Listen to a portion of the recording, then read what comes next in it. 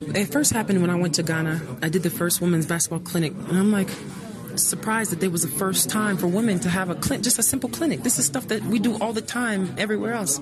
So I thought, wow, how many other African countries don't have the kind of opportunities where a woman can come speak to another woman that they look up to? So I already had the trip planned because it was my vacation, but I said, you know what? I have to take this opportunity to still find girls to get back to.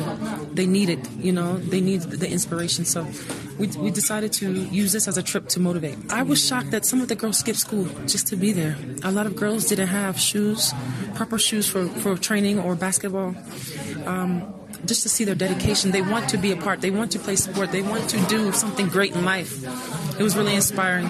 So I said that I'm going to find all of them sports bras. I'm with Adidas. So I'm going to get them all Adidas sports bras and tennis shoes. I'm going to find all their sizes and what they need so they can feel comfortable in playing sport. I think it'll grow once people start seeing the opportunities that are taking place. They have NBA Africa now.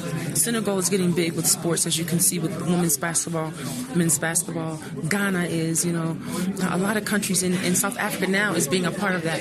So the country as a whole is growing just in sport. The whole country of Africa, Egypt, even with women, Egypt is getting big. So it's growing all over. It'll all come. We're going to try to bring, they have NBA Africa. I'm working on trying to bring WNBA Africa here, where WNBA games can be played in Africa and girls can see the real woman that they see every day on TV and on the posters.